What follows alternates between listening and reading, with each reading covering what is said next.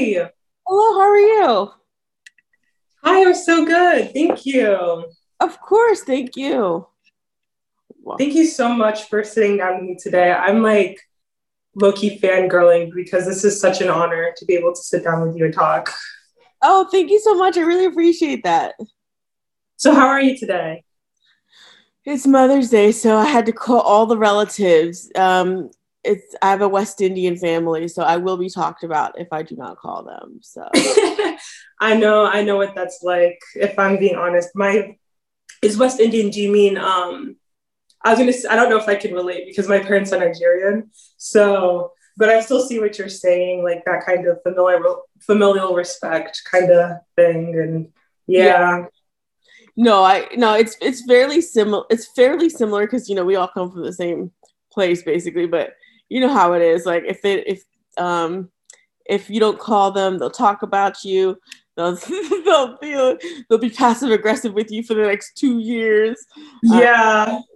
yeah, It's like that one thing they'll always like hold against you, yeah, that kind of thing. yes, that's very much so them. Okay, so pretty much just gonna go over, I'm just gonna look at the questions one more time. Just like, um, what your life has been like as a disability rights activist, your nonprofit work, um, your social media platforms, how you use that to inspire change and everything. So I'm just gonna go right in. So what exactly does your non-for-profit organization do? Yeah, so we work with people with disabilities across the state of Pennsylvania, and there's a whole network of us of disability rights advocates that talk a lot about the issues that are facing disabled Americans, as well as some of the fixes that we can go around doing. And so I work in the capacity of communications and outreach. And so what I try to do is make sure our message is cohesive, make sure that we're reaching out to the right groups, and then also making sure that our materials reflect the community that we're working with. And so a lot of times I have to deal with a lot of pictures, a lot of graphics, and it's really hard to find disabled people of color in graphics and stock photos um, Mm, that are, affordable to a lot of nonprofits. So okay, how long have you been a part of your organization? about 2.5 years now. So I started working for them in I want to say December of 2018. And so I've been there since then. It's been a roller coaster. I really do like the work. It's been really challenging during the pandemic because there have been so many issues facing the disability community that people kind of just forgot about. But I do really enjoy the work that I do. What inspired you or motivated you to become a part of this specific one? One of the things that really inspired me to work is that, I think that disability organizations really need to kind of contend with the fact that disability is seen as mostly white. And so a lot of the times when we're doing outreach to other communities that are not white people, there's always this question like, how do we reach them? And then you look at their materials and it's all white people with disabilities. And then you look at their messaging and it's mostly to white people with disabilities. And Mhm. a lot of times there's a lack of cultural competency when it comes to minorities with disabilities. In terms of like for a lot of minority communities, claiming a disability is just one more thing that they can discount you for publicly. Like it's harder to get a job, it's harder to get services, it's harder to understand services, it's harder to maintain and keep healthcare.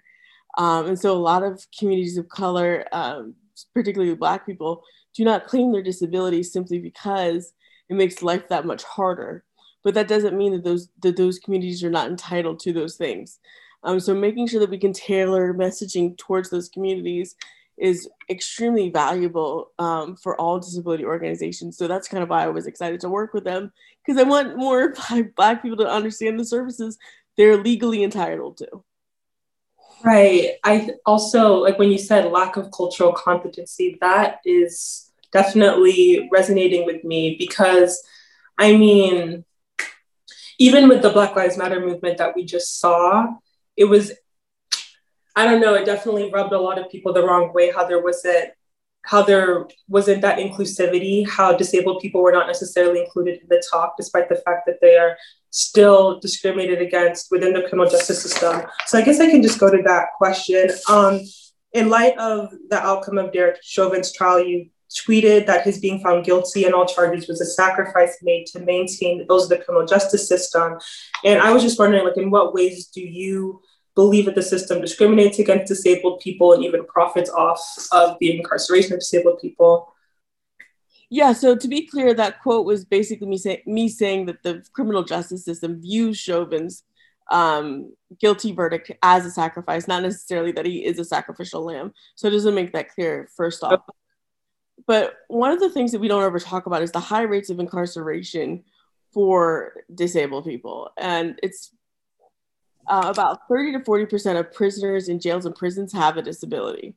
And then we account for about half of the people that are shot by police and killed in these altercations.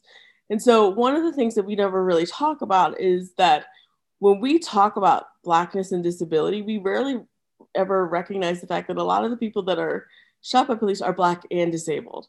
And every single time we try to bring it up that there are people who are harmed by police that are disabled, people automatically have that thing of it's just white people, or like it's white people being shot by police. Like they're not going to care because they already see them as disposable because they're disabled people. But nobody ever thinks that like these, like we live at the intersection of both of these identities. And there's this idea that if we're talking about disability, we're talking about white issues, which is farthest from the truth. We have some of the highest rates of disability in the country, second only to Indigenous people. And that's a whole other story that I don't feel comfortable going into because that's not my identity. But when we talk about incarceration in the school to prison pipeline, that's mostly kids with disabilities that are people of color as well, that are criminalized for the expression of their disability, who are not given the proper resources, tools, and accommodations to thrive in school, and then who are ushered into prisons and jails.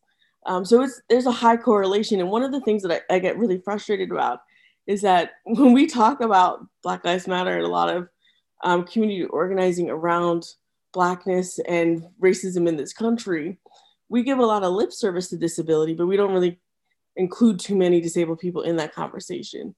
And we'll say, we recognize you, but what does that recognition look like if there's no action on the back end?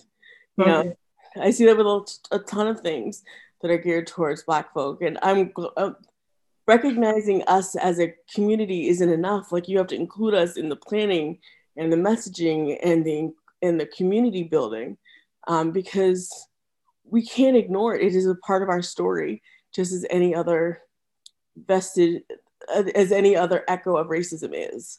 Racism actively disables you, whether it's environmental racism, medical racism, structural racism, interpersonal racism. Death is not the only outcome, disability is as well. And so if we're not recognizing those things, we're doing ourselves a disservice. Right. Again, when you said we give a lot of lip service to disability, but then we don't actually include them, I literally got chills because that is so, even when you think about how companies like jumped on the bandwagon of Black Lives Matter and this and that, and then I don't know if we really saw much about the intersection of Blackness and disability, but even if we did, we weren't really hearing it from disability rights advocates. We were kind of hearing some empty rhetoric on their side. But yeah, again, that was such a brilliant answer. I like don't really know where to go.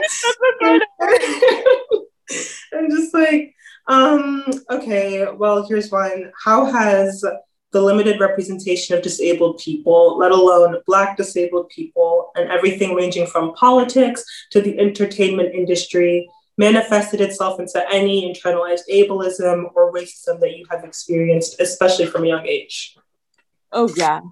So, I mean, just from a very young age, even just getting diagnosed is extremely hard for my mother and I. I mean, I was a baby, so she was doing a lot of the legwork. It took a network of Black women to get me diagnosed as having cerebral palsy, because my mom would go to doctor to say my baby's not moving. Like my lower half of my body specifically was just limp from early childhood, and I also couldn't hold my head up by myself for a very long time. And the doctors are literally looking at a limp baby and going, oh, she's okay. Like, she'll be fine. She's like going at her own pace. And my mom's like, no, something is wrong. And you have kind of knew that I was going to be disabled because about 3 to 4 months into her pregnancy with me, she had to be put on bed rest for the rest of her pregnancy. So she was on bed rest for about 4 months. So she knew that something was an issue, but she literally went for like 2 years back and forth with doctors. And it wasn't until one of the church ladies out of my church, she was a mother of a disabled kid. And she was like, Virginia, my mom, Virginia, go to this doctor. Don't go to any of these other doctors. Go to this doctor, go to this hospital system.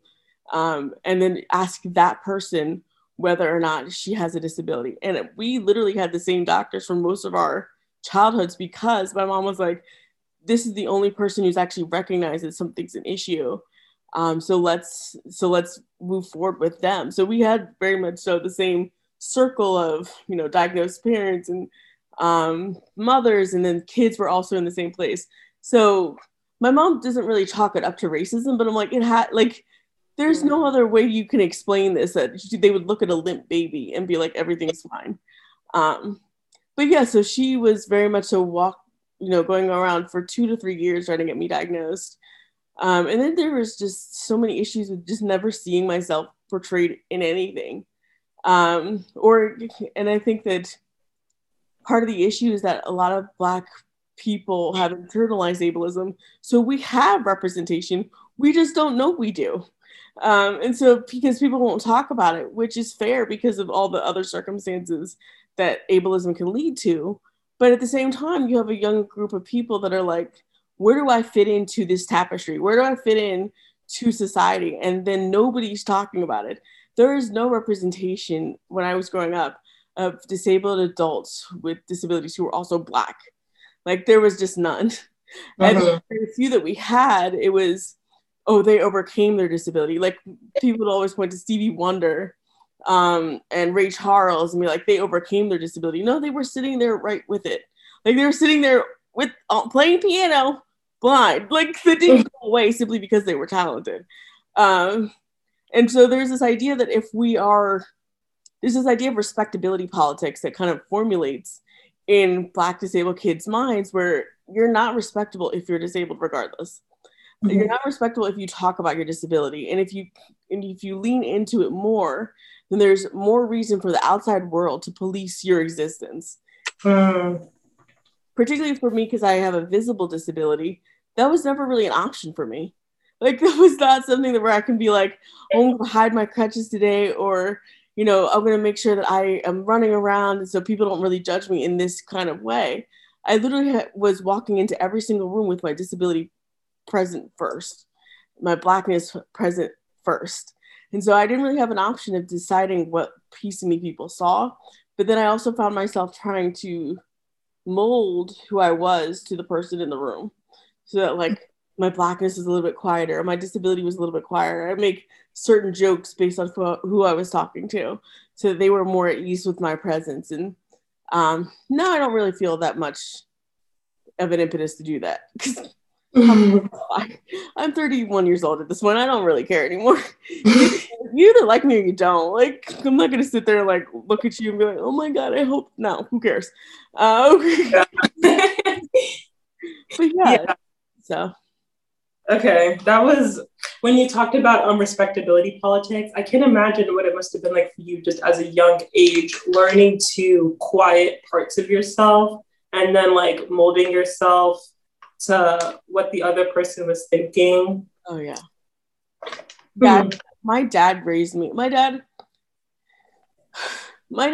we were very much so the Black family in the all white suburbs, and we went to all white schools. And that's another thing that people don't tell you about being Black and disabled, which is in a lot of states, you are legally allowed to go to the school with the better accommodations for disabilities, but those schools are usually predominantly white because they get the most resources.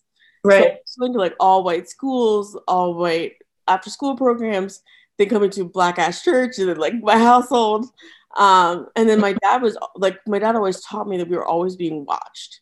Like we're always like, and people would make sure that we knew we were always being watched in our neighborhood. Like they would make like slightly little comments about how my dad changed shirts to go gardening, even though it was the same exact shirt. Just right. Like you just Like, I don't like, it's wet. Like, and he would change, like, oh, you changed your shirt. My dad's like, so we always knew we were being watched, but my dad couldn't explain to me, because he didn't grow up visibly disabled, was that I was also being watched in a completely different way. Right. I was also watched for, I was always constantly being watched, and like my existence being like processed by other people verbally to me. So people would make comments about me, or like say like, oh, I didn't know people with cerebral palsy could be Black. Like little things like that. And so he didn't really know how to kind of talk about that with me. And then also the way he was perceived in my presence was also different as a Black man, because they always thought, like doctors and particularly white women always thought that he was abusing me, and that's why I was disabled. Wow. So like, and then also what I would do, and then also if he was perceived as a threat in any room, even until I was like 18, 19 years old, what I would do is I would make myself extremely physically small, and then also like really baby-like, and then hold my dad's hand. So like make sure that he held my hand in like public spaces where he was considered a threat, so that he would look less threatening, because he was taking care of this disabled girl. That is such a heavy burden to carry as a young girl. And it was, I mean, that was one of my questions. It was as a Black disabled woman, in what ways do you experience racism differently in comparison to POC able-bodied people? And that is, I'm honestly speechless. Even the part about how they assume that your dad was abusing you by the mere fact that you were disabled. Yeah, because there's no, like you said before, there's barely any representation of disabled Black people in media. And so the only assumption that somebody could be disabled is because of abuse or harm or race or violence. There's this guy named Leon, I can't think of his last name, but his name is Leon, and he was shot by police, and he was ashamed to tell people that he was shot by police, and became paralyzed because of that, because he was afraid that they would assume that he was the criminal in that equation. Wow. Like, things are just different for us, and I don't see a lot of people talking about it. And that's why I get so frustrated, because even the way that we talk about Ma'Khia Bryant has been shaped by rumors of her being disabled. Like, it wasn't enough that people ignored her struggle and her and the violence that she had to face because she was a Black girl. But then there were rumors that she might be autistic, and I will only refer to those as rumors. And then the conversation like completely shut off at that point. And it's not enough to say that conversation ended simply because she's a Black girl. We have to evaluate how ableism played a role too, because she deserves to still be here. And no matter how respectable disability does or does not make you, she deserves to still be here. She was a child. And so when we talk about how ableism shapes the way we talk about Blackness, those are the types of things that I'm talking about. We experience racism differently. We experience ableism all the time from both sides, regardless of if it's white culture or Black culture trying to police the boundaries of what Blackness is. And then we just never discuss it as a whole, Wow. Could you talk a little bit more about the Ma'Khia Bryant situation? I wasn't familiar that there were rumors going around about that. Yeah, so about a couple of weeks ago, there was speculation that she might be autistic, and that's part of what led to her kind of reacting in the way that she did to the abuse that she was facing. And I heard that rumor like back and forth, and I didn't want to comment on it at first, because they were unsubstantiated, and they're still not confirmed that she's autistic. But after a while, I started to see the ways in which we were talking about her differently because she is autistic, or was considered autistic, Like almost justifying what happened to her because she was autistic, or how so? It's kind of like, oh, it's a tragedy, but she was holding a knife, and she was belligerent, and like those are all things that for Black autistics, and I don't want to speak over them or for them, but a lot of times the way that they talk about how their behaviors are pathologized differently than white autistic people's behavior, very much so are in line with how we talked about Ma'Khia Bryant in light of these rumors. Okay. And, manifestation of your disability is different when you're Black. It is more criminalized when you're Black. Okay. Yeah. That's just so devastating that they would do that to a 16-year-old child who already lost her life. So more criminal. Wow. Okay. All brilliant answers. Just playing off of how you've experienced racism differently because you are disabled, I was going to talk about, as a Black woman, in what ways do you experience sexism differently in comparison to POC able-bodied people? Because obviously, there's like at the intersection of race and disability, there's also gender. And I was just wondering if you would like to talk about that. I mean, one of the things that's really fascinating to me is the way that we talk about desexualization of disabled people. There's always this assumption that disabled people aren't really a sexual being, so we're constantly just ignored from every conversation around that, and particularly when it comes to gender and like safety in certain spaces, we're completely ignored when it comes to the abuse and the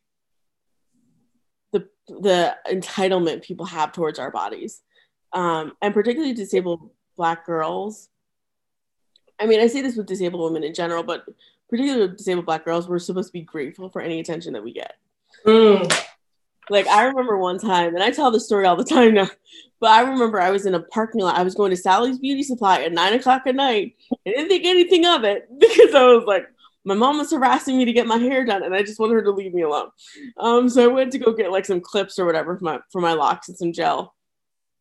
And I was getting back into my car, and I drive by myself. So logically, if I have a car, I can get into my car. It just takes me a little while, and it looks like I'm struggling, but I'm not. And so I was getting in my car, and I didn't hear anything come up behind me, but this man bear hugs me from behind and starts lifting me off the ground. And I was like struggling, and he was like, and then after he realized I was struggling, he was like, after he realized I was struggling, he was like, whoa, what's wrong? And I was like, what do you mean what's wrong? Like, I said, you just picked me up off the ground. And also that's a whole different dangerous thing. But anyways. No, right. Well, I was just trying to help you. And I'm like, I don't care what you were trying to do. Like, and if I tell a non-disabled person that, they'll be like, well, he was just trying to help. He had the best of intentions. Like, I don't care what his intentions were. He lifted me off the ground. It did not announce himself, was touching me without my permission. And the idea is that, like, we're supposed to be grateful, and two, we're never supposed to assume that there's any sexual harm that's supposed to come to us because we're not seen as desirable. Wow. So my reaction to that is his entitlement to my body and trying to quote unquote help me is me being seen as blowing it out of proportion. Right.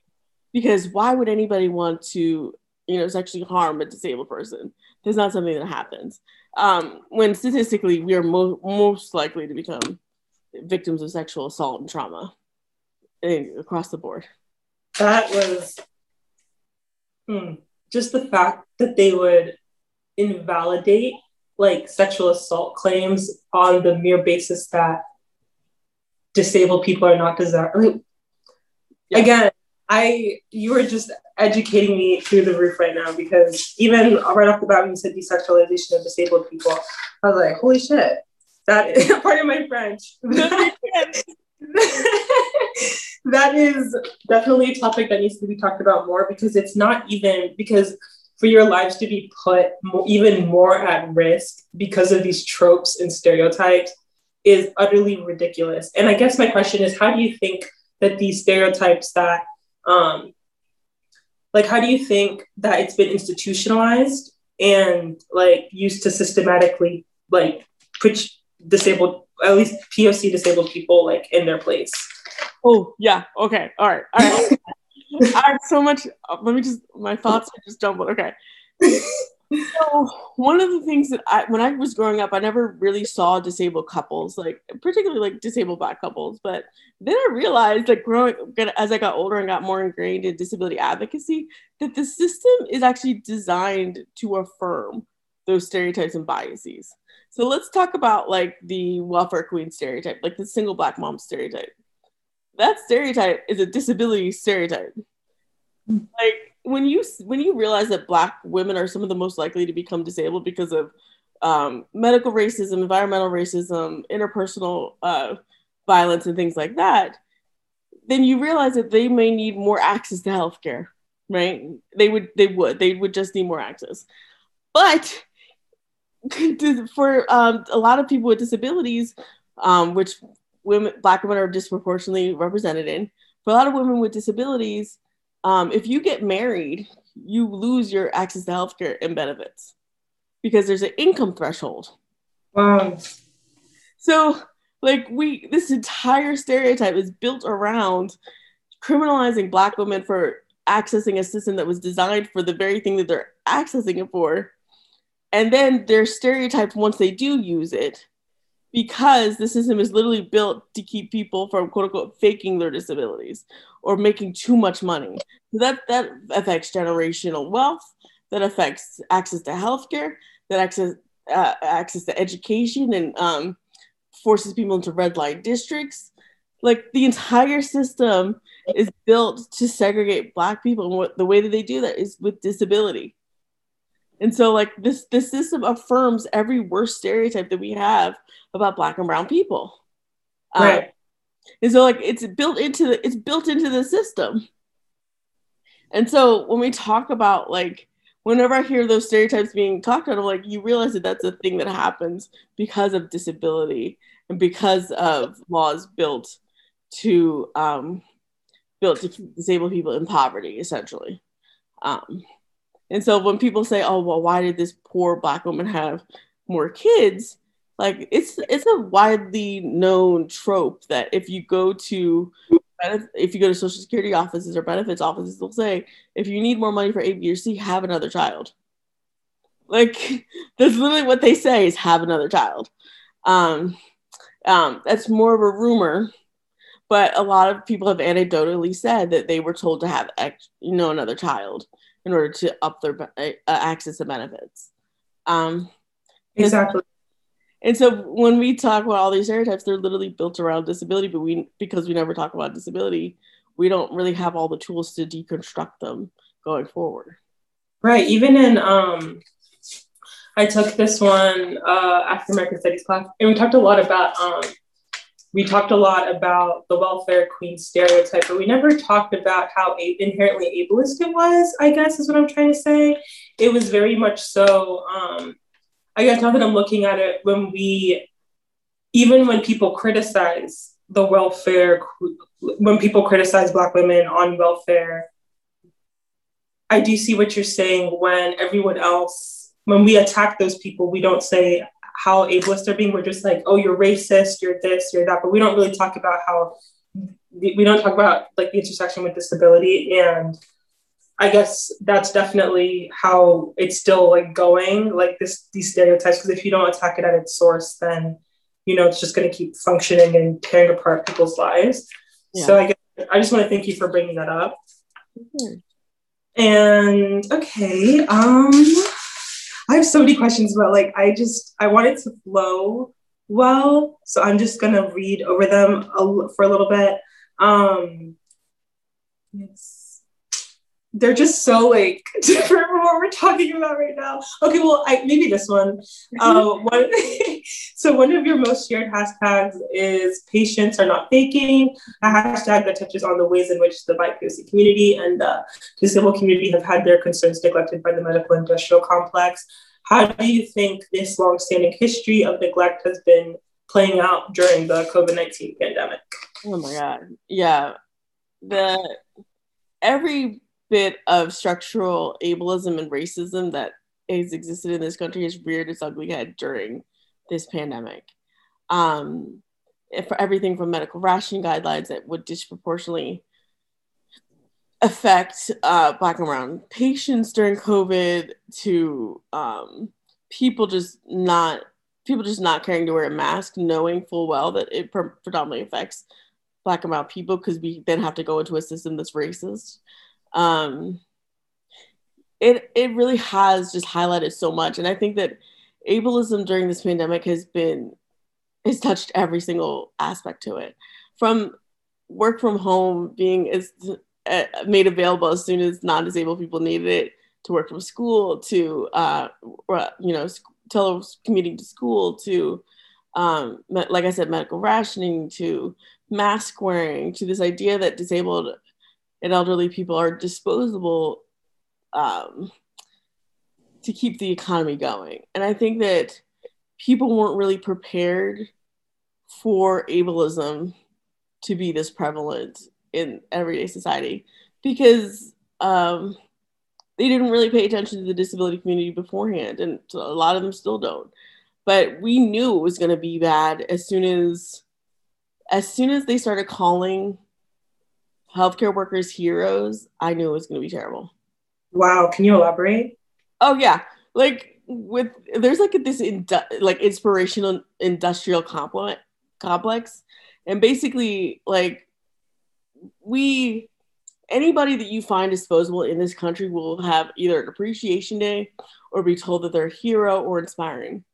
And disabled people have been told that we're inspiring all the time, but there's been no national organizing around disability rights that were outside of the disability community.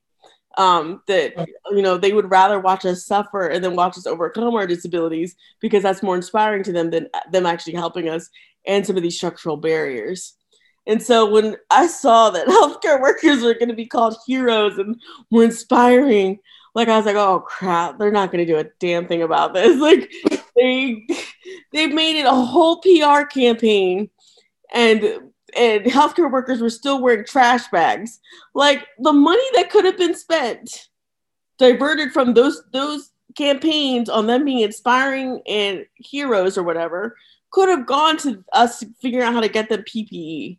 Like there's this idea that like you have to watch people suffer in this country in order for you to feel good about yourself, but then you don't have any sort of internal need to change the material circumstances of the people that are inspiring you, because without their struggle, you're not inspired.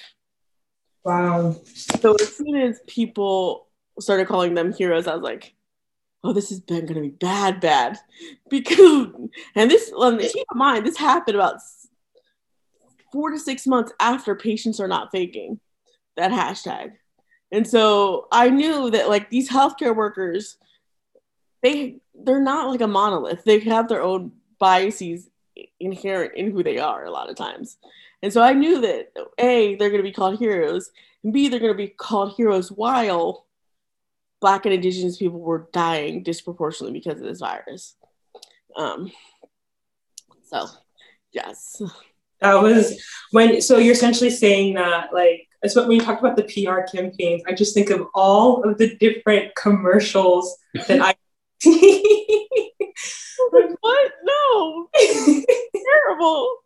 Yeah. That was literally as soon as we saw that, I know that a lot of disabled people, as soon as we started seeing those campaigns, were like, they're not going to do anything if they call you a hero. Like, and people are like, no, they really care about these people. They're called heroes because they are heroes. And we're like, they call us heroes. They call us heroes. And then they don't do a damn thing about nothing. And so, like, manage your expectations, because it's going to be a crapshoot. Like, and that plus, as soon as we heard about medical rationing guidelines being put into place, like, I think it was early, like mid-February, I think a lot of disabled people started talking about those. Yeah, we were just, and because people don't recognize ableism as readily as racism or sexism, you're more likely to be manipulated by ableism because you just don't confront it. Can you explain medical rationing? Yeah, so medical rationing, there were a lot of proposals on the table early in the pandemic to decide when they were going to ration care based off of pre-existing conditions or underlying conditions. And basically, if they thought that it was less worth it to save you than to save somebody who's more likely to survive and thrive after their COVID diagnosis, they would give the care to the person more likely to do those things. Okay. And yeah, and so medical rationing was, and so like a lot of groups like mine fought that. So in our state, like they had to revise literally everything. Like a lot of the lawyers at our organization went through the state's guidelines with a red pen, and just were like, no, you can't do this. This is, you're discriminating on the basis of a disability, not necessarily doing not necessarily doing what's that term for like they're not doing emergency trauma care. And so we saw that with Michael Hickson, whose doctor literally said to him, he was a Black disabled man, he said, it's not worth saving you because you're paralyzed. And literally starved and dehydrated that man to death while his children and wife watched, because they didn't want to. And I have a feeling that we'll be unraveling a lot of these cases after the pandemic, but because they were called heroes during the pandemic, nobody's going to find it within themselves to be like, maybe there should be consequences for doing this. But yeah. I'm now seeing that with medical rationing, they definitely don't care about the people that they should. They're just probably using it for like I don't know what I'm trying to say, but they definitely did not write that law or whatever with the intention of saving POC disabled folks. Oh no. And knowing the high rates of disability within our community because of all the things I've mentioned before, I knew, like, I started warning people in like April and May to be like, listen, it's going to hit Black people and Indigenous people real hard because of all those existing biases. And there were even videos that nurses and doctors uploaded to social media talking about how they just let Black and brown people die, and they just disappeared off the internet. So yeah, I would venture to bet that if we're going to really evaluate how this pandemic harmed so many people, we're going to have to look at those numbers and really investigate what happened in these care settings. Right. And rather, it's just like what you said before, like romanticizing disability trauma. So then you can like do all your shady business behind closed doors. Like it reminds me of my Netflix, like makes all the, I don't know, I think a new one just came out about this like Black man in the criminal justice system. And I was like, really? Like after all the tweets, after all the campaigning, you guys are still out here pushing like Black trauma and all of this so you can profit, like literally profit off of it. And then it's just like what you said, since we don't recognize ableism in the same way as we do racism, there's not, well, there is a discussion like what you said, but it's within the disability community, not necessarily happening outside the disability community. Yeah, and we see that a lot with like, there have been an uptick in like white supremacist disabled men being elected to office. And they kind of, and I have a feeling that the reason that they keep promoting those particular men is because they're going to give Democrats the fight of their life when it comes to healthcare, because they can then rely on their body to say, I'm disabled and yet I'm a congressperson. I'm disabled and yet I do this. So why do you need healthcare when I'm the one rising above and you're just lazy?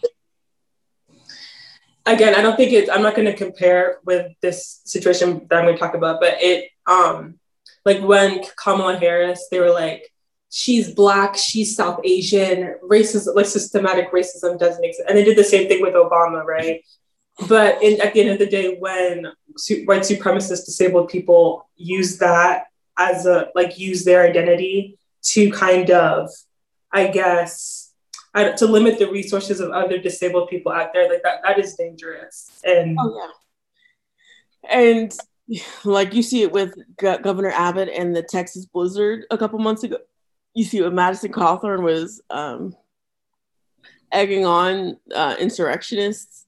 Dan Crenshaw is also limiting his constituents' ability to access healthcare and things like that. So it's literally why they're there. It's like they're the minority that can help kind of push forward these white supremacist ideals and then fall back on their disability to scapegoat any questioning or any sort of critique based off of their own actions. Because one of the things that inspiration does that I don't think people understand how dangerous it is dangerous it is that it separates the person, the physical manifestation of a person from their actions.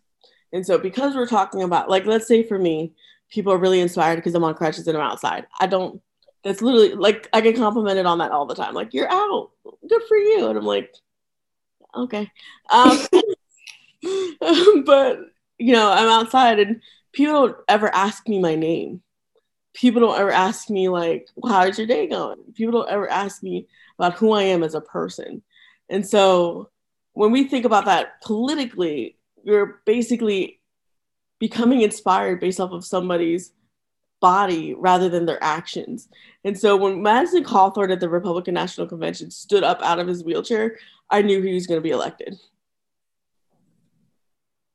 Because nobody cares about anything he does beyond him inspiring non-disabled people.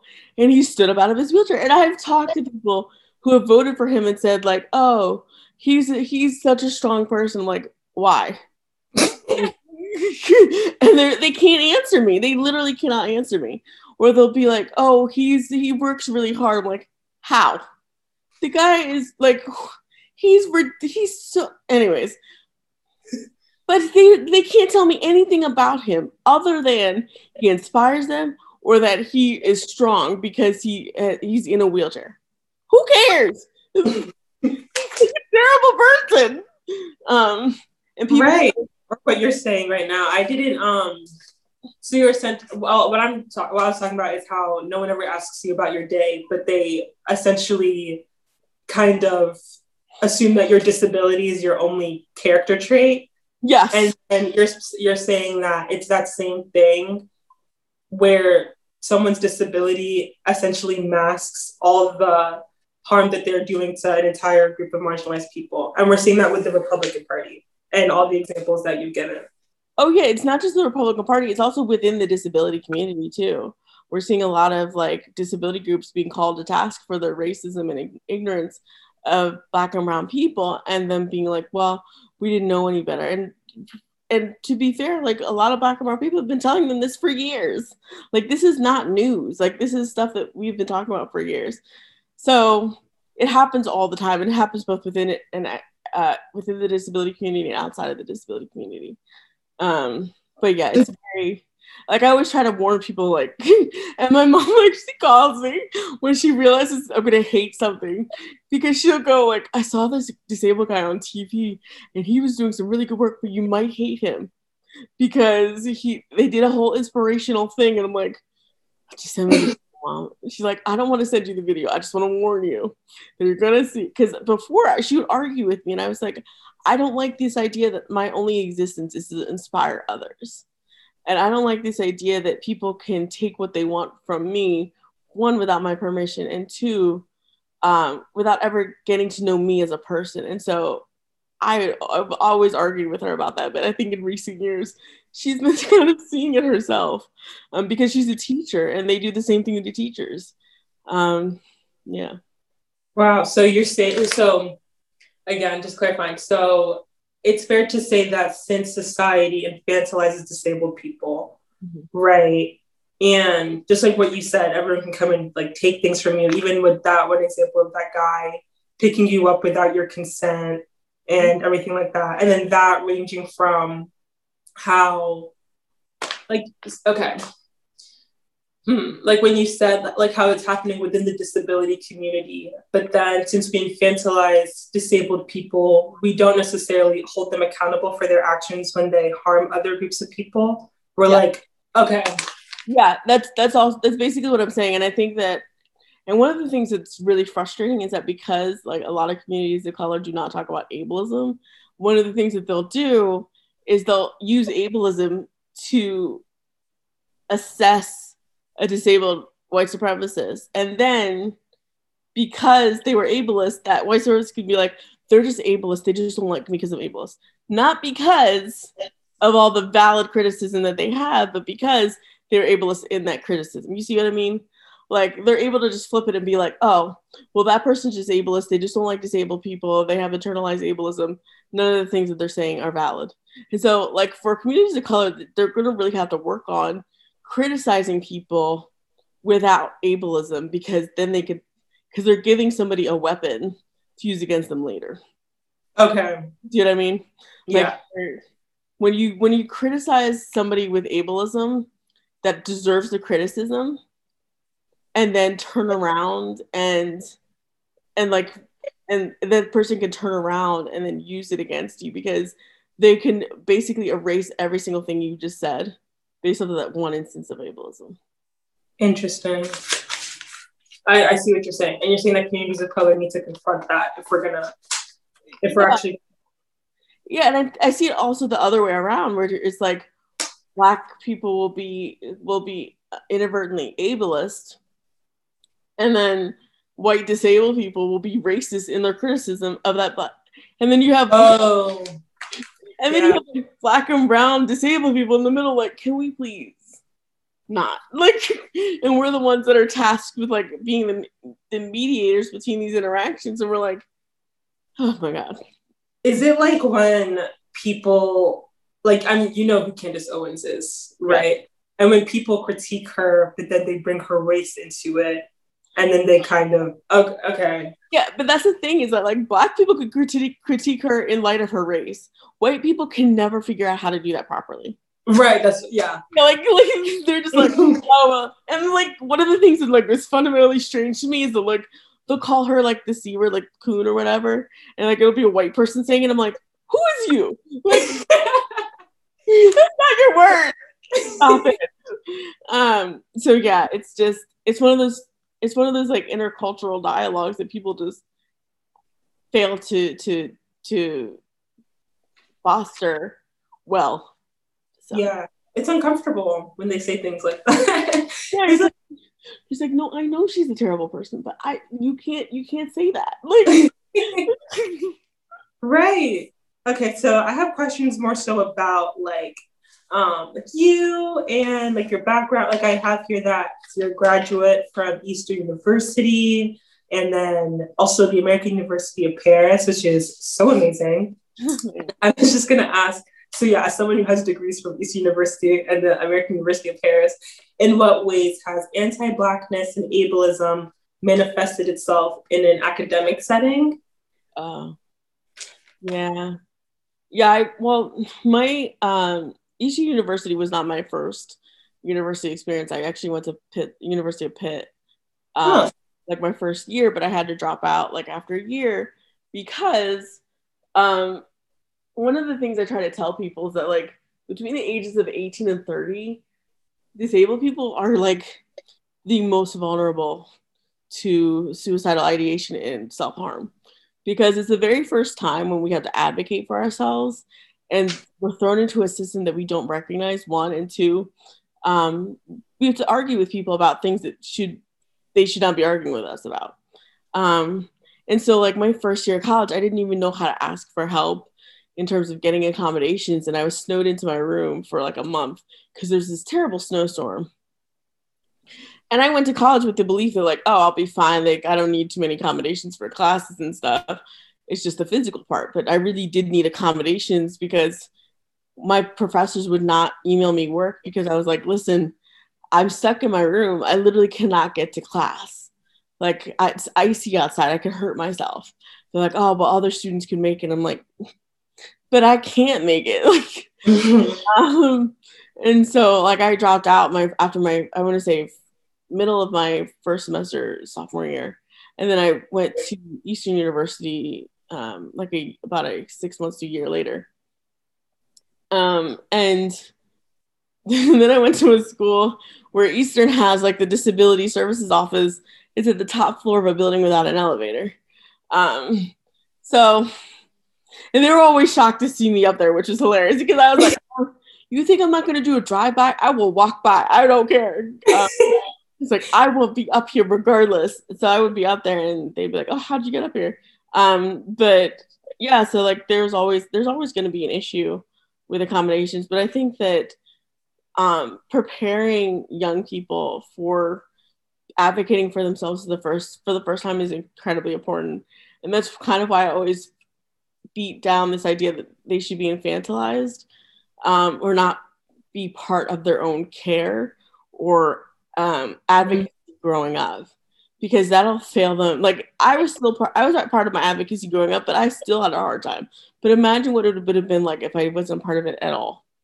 And so like making sure that students know what their rights are from a very young age is not something that we equip students with going into academia. And I think that we're doing them a grave disservice because it doesn't just affect your academics, it affects your mental health, your physical health, in the long run. So I always loved school. I always loved being in school because people had to judge my work first, rather than judge my body. But like it kind of broke down my first year of college because I was like, well, am I really talented at anything because I'm struggling so hard in college? Were people just complimenting me because I'm disabled, not complimenting me because I'm good? And so that always messed with my mind. And so when I transferred, I really had to convince myself, you know, regardless of how you get to any one place, you're going to be the reason why you stay. And so that has always kind of been like my rallying cry for myself, because I was always questioning what my talents actually were, because you know that inspirational gaze where people constantly have to say stuff doesn't really serve you when you get older. That was oh my gosh. So like you essentially had to learn how to stop, not necessarily that you were seeking validation from all the compliments that people were throwing at you, but that it became hard for you to separate what everyone was saying and like what you truly believed about yourself. Yeah, definitely. And I think that a lot of people struggle with that because, like I said before, being inspiring is not inherently good when people don't see you as a person. And like going into different academic settings or different, you know, social settings where people are complimenting you all the time, regardless of what you're doing, it gives you a false sense of self, because either A, you believe all of it and you're not good at any of it, or you believe all of it and you don't realize like what your strengths are, or B, you don't believe none of it and you can't motivate yourself to do things because you think people are being fake with you, and that affects all of your relationships going forward. But yeah, and I also think that like we don't ever challenge disabled people to do things. Like one of the things that people often say about disabled people in regards to the arts is that, oh, if disabled people were really that talented, they would be cast. No, there's a lot of structural ableism in a lot of film and TV. Yeah. But there's also the sense that like once that we don't know what we're doing because we're not in those settings, but also it's because people don't challenge us once we're there. They think it's just nice for us to be there, to have the cute disabled person in the corner, and then not give us anything to challenge ourselves and to build and grow as artists and people. So it's kind of messed up all around. Yeah. I'm sure you're familiar with the movie that Sia put out. Oh my God. That like fits what you're saying right now. It fits. So they hired Maddie Ziegler, who is not someone with a disability, and then Sia justified that by saying, "Oh well, I put someone who had autism, and I gave someone with autism the role, but she wasn't able to do, or I don't know what kind of nonsense excuse that she made." Oh yeah, but then she backpedaled that whole thing. It was like, no, it was actually Maddie the whole like. Nobody believed her, and also that relationship. Anyways, I won't talk about it, but it's very sketchy. But yeah, it's the same exact idea where it's just nice to have us around. And I think that we're seeing a lot of increase in disability representation, a lot of times we're background characters or secondary characters, and you almost never see Black disabled people in film and TV. Which is that's another gripe I have. But we'll talk about that later. We never see Black and brown disabled people in these film and TV, and so yeah, like it's the exact same thing, like where you have no basis, like nowhere to ground yourself in because you're the one. It's you and your community creating up the representation that you need, ignorant, without the rest of the world paying much attention or investing in your work, because they think it's frivolous or unnecessary or what have you. Right. A disinvestment into like the creations of POC disabled people. Yeah. Oh yeah, and one of the things that I really can't stand too is when productions that are helmed by Black and brown people, like the production staff is Black and brown. It's for the community. It's by the community, and then they pivot towards white disabled people to be the disability representation.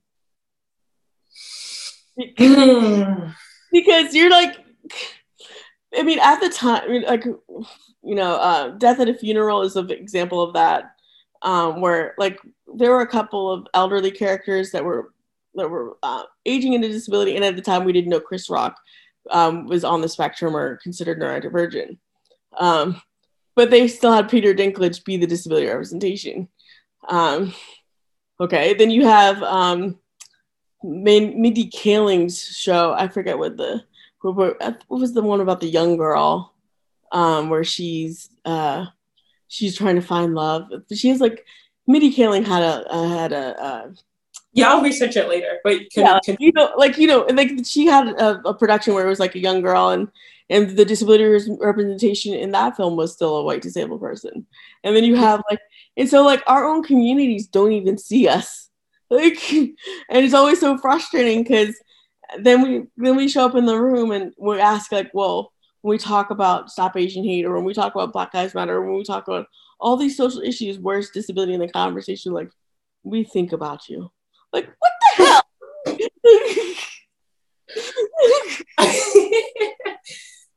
Yeah.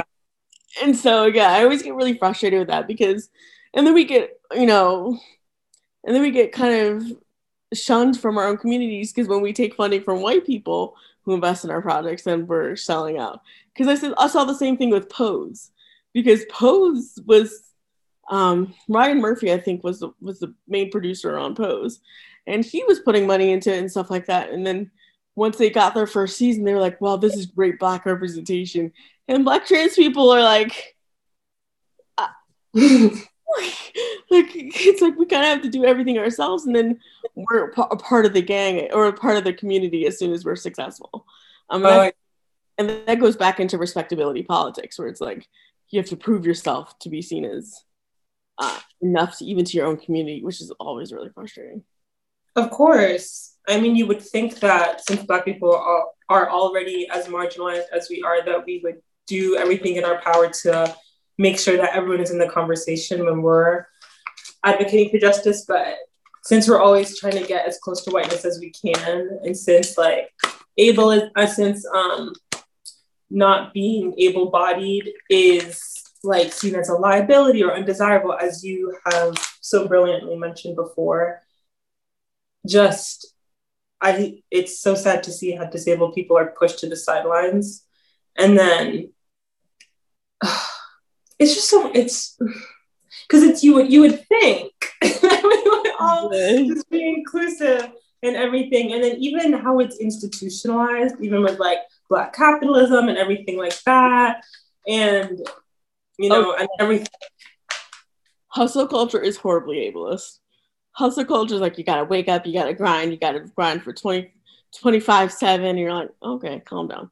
And then you can't take any sick days. Your dream will never take any sick days. I'm like, shut up. You're literally hustling people to death. Literally, people are just not you can't take care of your health if you're working 24 hours a day. You can't go to doctor's appointments and make sure that you're taking rest and things like that if you're hustling all the time. And people have this idea that if you're not doing hustling according to people's ideals of what that means, then you're not doing it right. And that's just not true.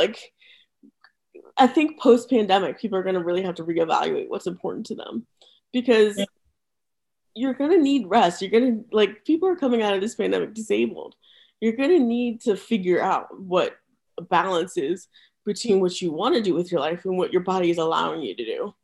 And there's this idea, and that's why this idea of overcoming disability is so harmful, that there's this idea that if you're not working to overcome your disability, then you deserve everything that happens to you. And that's just not true. Of course, it's just not true. Yeah. In fact, it's again what you said, it's how people assuage their guilt. when, especially, you know, on a structural level, how large corporations, everything like that, it's how they switch their guns. Like, oh, well, they're just not trying hard enough, or something stupid. Like, yeah, like, or like people, you know, Black folks aren't really trying hard to get out of there. Like, shut up. And then also like the whole like, well, if you're really that oppressed, you take the time to teach me and all this stuff. I'm like, that seems a little privileged, my friends. Like, yeah, the fact that people like say that out loud, you know, of course it's a side effect of structural ableism and race, but at the same time, like, on an individual level, you should not need someone to, like, you can do your own research. You can actually see how you're a part of the problem instead of relying on people who are already marginalized to like expend that much effort and just blame them in the process is terrible. But I remember before you said that, like, when you were in that academic setting, you liked how people would see your work first. mm-hmm. I was gonna ask, like, as someone who has been published in Forbes, Rewire, Healthline, Bitch Media, Insider, and all other like amazing publications. I was gonna say, like, what does writing in and of itself mean to you? Like, and how does storytelling, like, how has that allowed you to become the person activist that you are today? Because when people read that, they see your story, they see all of the brilliant knowledge that you bring to the table. I was just wondering, like, on a personal level, how has that impacted you? How has that given you, like, writing, how has that given you an outlet and things like that? Yeah, so initially, it's a funny story because I actually didn't really like writing all that much when I was younger. And then my mom forced me to do it because she was a closet teacher that gave us homework on top of our other homework. Anyways, she's a teacher now, but so I was writing like every single day as a kid, and because my mom made me like for an hour, and then after a while I started liking it because like I could create entire worlds, and build complete stories, and you know, make up characters, and I love that part about it. And then I always was able to write extremely well, like, not to toot my own horn, but toot. I was a very good writer growing up, and You should. thank you. I'll toot it for you. You're amazing. So much. But yeah, I was always writing, and people were always like, that was the one thing where people were like, there was no question that I could be good at it, you know, like there was no question that like people weren't accusing me of plagiarism. People weren't saying that I wasn't trying hard enough. Like I could always really write. And so every single time I took a course, I would always like veer towards courses that were writing heavy as opposed to like question and answer heavy. And I think that it's because I really love the idea that you have to read my story in order to know about me. Like you can't just look at my body and make assumptions and treat me based on those assumptions. You have to actually read my words and absorb them and then react to them. Now you can react poorly. That's not up to me. But you still have to take notice of my words and my work and understand a little bit about me before you can pop off and do whatever the hell you want to do. Of course. Yeah. I was completely stalking your blog, and it was amazing. I was like, oh, it made me nervous. Oh no, thank you. No, you're fine. Come on. Yeah. I like writing, and then when I started writing for advocacy, I noticed that like my personal, you know, white supremacy says that like your own story is not enough, and then the statistics are not enough, and so I kind of like married the two and kind of created my own. Not necessarily, it's not a new method of writing, but like I kind of used this like formula of telling my own story and then using it to reflect on systemic issues within the disability community and outside of it, because I knew that like there was always going to be this question of, is that just your story or is this something bigger? Or this is a statistic, what about your story? Like you probably don't ever relate to it, because there's this idea that we're like American society individualizes you, and kind of separates everybody out in order to like escape from critique about systemic issues. Right. So I kind of wanted to attack writing in that way, where people couldn't say like, oh, this is just her.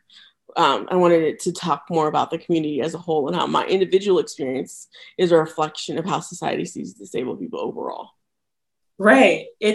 I've definitely witnessed it firsthand. It's beautiful. You like wrapping in or giving your own firsthand account of the larger systemic issue at play.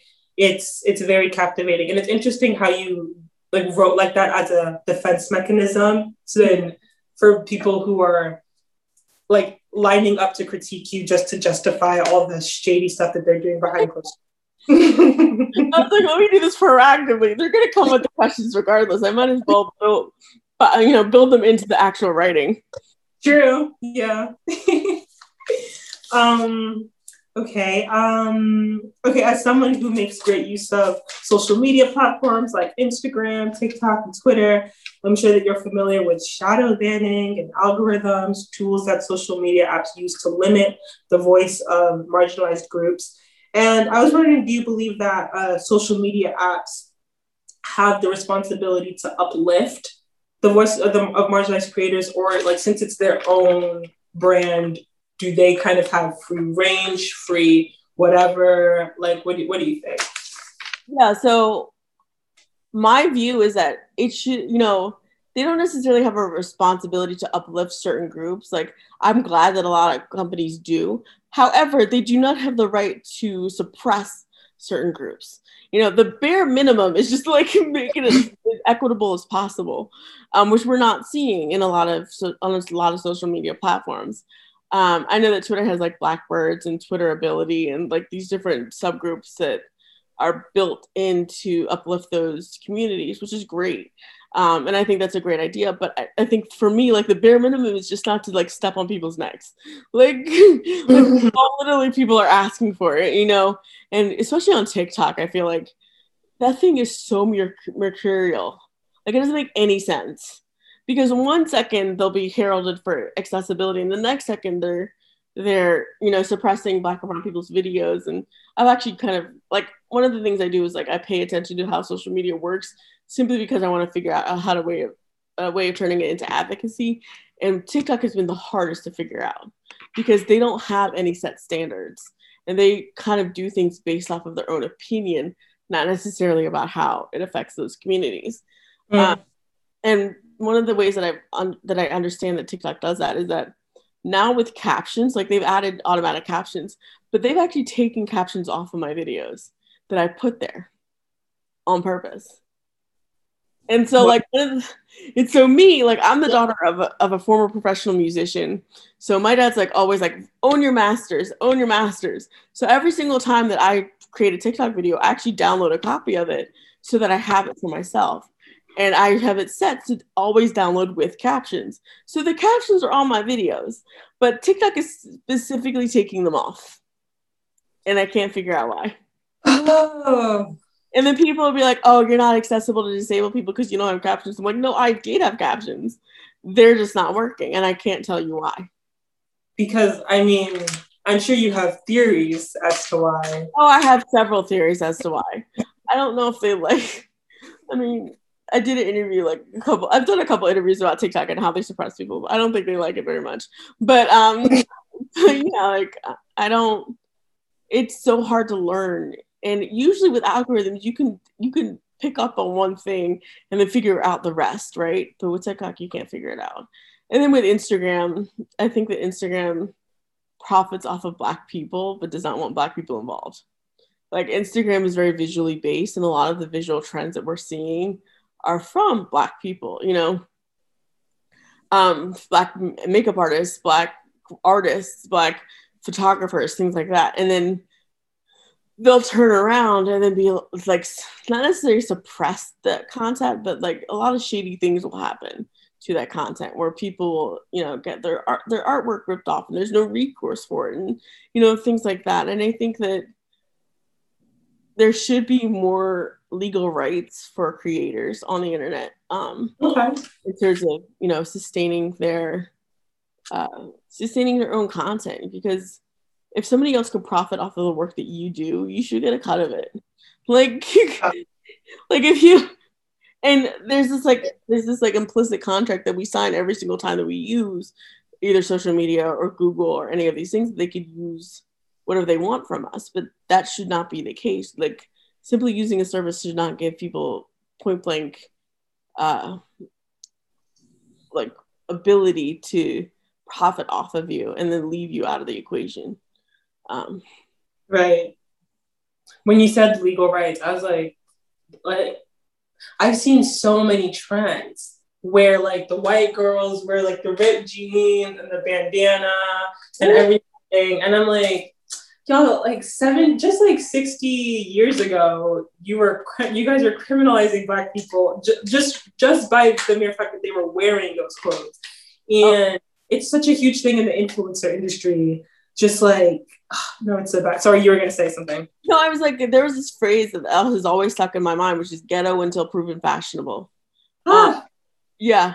And so I always like decried and as like ghetto, and you know, they like colored, like having colored hair, or having long nails or long acrylic nails, or you know, having the full lips and the I don't have this particular inheritance, but a big ass.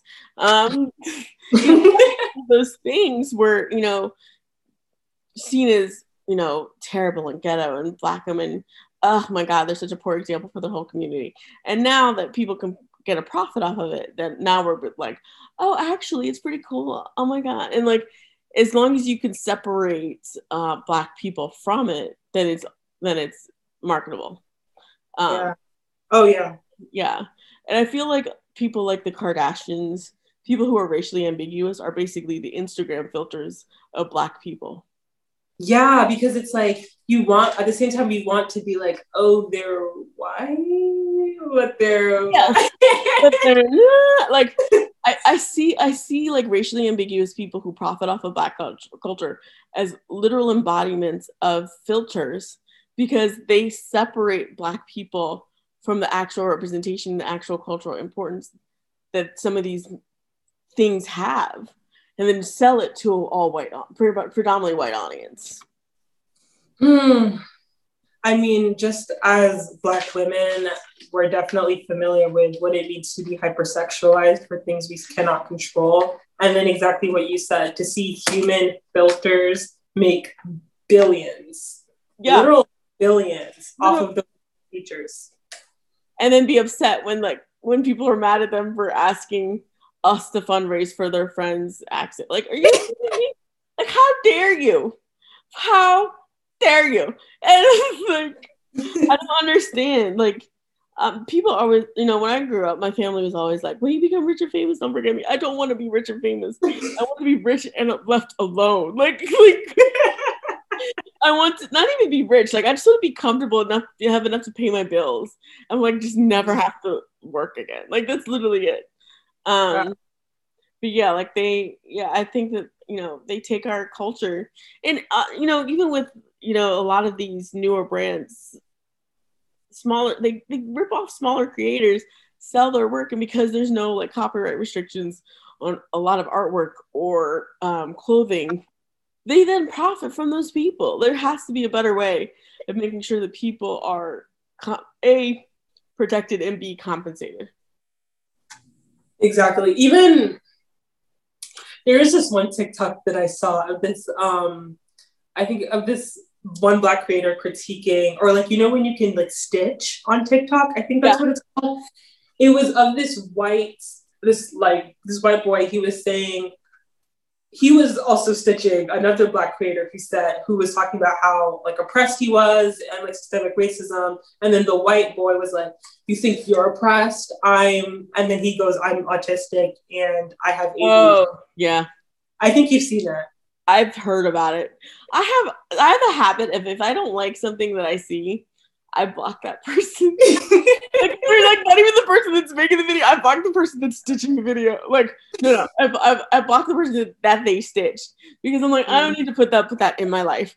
But I guess I have heard of that one, and that goes back to what, you know, I was saying before about like in the disability community, there's still a lot of racism, and there's this idea that they can scapegoat any critique of their racism because they are disabled, and even profit off of it. Oh yeah, like most of the representations of disability that we see, or like even the influencers that get a lot of most of the a lot of the opportunities are white disabled people, because I think for white disabled people, disability is viewed as a fall from the full capacity of your white privilege. And so there's this fascination that everything will still be okay for white people if they ever become disabled. And they kind of uplift, which is, I have no problem with people, talk about disability and people getting paid, like marginalized people getting paid. What I have a problem with is presenting one group as one-dimensional. That's always going to be an issue. And we're seeing that now with Caitlyn Jenner running for office in the trans community. We see that with white disabled men who use their own white privilege to rise to power and then further marginalize disabled people, particularly Black and brown people. Almost, we see that with the queer community with white queer people. So there's always that thing where like they're comfortable being uplifted because they know that like they're trying to work towards greater proximity towards white privilege that they have been denied. Right. That was so brilliant what you just said. I was just like digesting it. Like what you said about how white disabled people, how we view that as a fall from their white privilege. That's such an interesting way to think about it. I mean, it's the right way, it's the truth, but I've never seen it that way. I mean, think about just how many movies of disabled white men that we have that were wealthy white men who were upset because they were disabled and then decided like they were going to end their lives because they're disabled. They're the wealthiest men in their communities, and because they can't exercise the full privilege of their wealth or their white privilege, they decide that their life is not worth living. Oh my gosh. Exactly. I don't think I've ever really seen it that way. Up until, and it's, God, like, my brain is like, I just, because when you said that, I think of, it is, do you know that one movie where oh my God, it is, I was thinking about this movie the other day, and it was like, it's this one really, it's like, it's romantic. Me Before You. Yes. Oh, yeah, we hate that one. Yeah, we hate that. Like, as a community, we relish in hating that movie for a multitude of reasons. But yeah, for me, it was that. Like, I was like, it's like another one. Like, I want more. Like, oh my God, yeah. Like that whole thing was. So like when you watch that movie, then you have to put into perspective the pandemic, because if all media tells you that it's better to be dead than disabled, and then you have a pandemic in which disabled and elderly people are the most likely to die, and people don't care. And people don't care. Right, like it's a cycle. Like people don't understand like just how prevalent these viewpoints are. Right. Recycle them and profit off them. That was a very, very popular movie when it came out. Oh my God, I was so pissed. Like for like a good year, I was stewing about that movie. Like it's so. I'm like, leave me alone.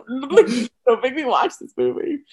Yeah, I mean, I can see why. It's very, definitely romantic. It's the same like what you're talking about before, like romanticizing disability trauma, but then at the same time saying that death is oh my God. There's so much to unpack. And then also they didn't even cast a disabled person. That's one of my biggest gripes about the media industry, is that like they make us live by stereotypes that they create and reinforce, and they don't even like involve us. I can't because even in like normal conversation, somebody will bring up like random ass crap and then be like, oh, well, I don't believe disabled people should have children because like, well, what kind of quality of life would that be? I'm like, it's Starbucks, leave me alone. Like I just don't want to. And so like disabled people are always seen as oddities, and then we're also like people always demand to talk to us about literally everything. Like the amount of times I've walked outside and people have just been like, what's wrong with you?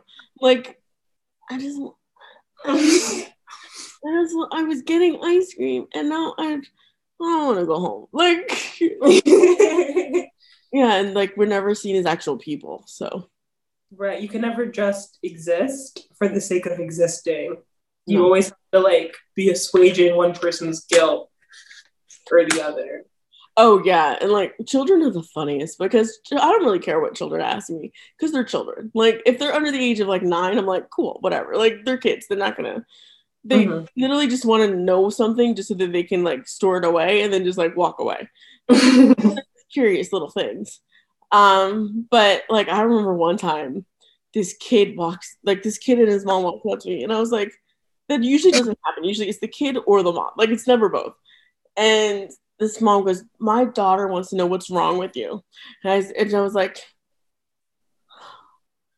I walk differently. Like I don't know what to say. I was literally in Barnes and Noble reading magazines for like an hour. Like that's my thing. I love to do that. God, this just there's just like this entitlement to us that I don't think people know how to like not ask for.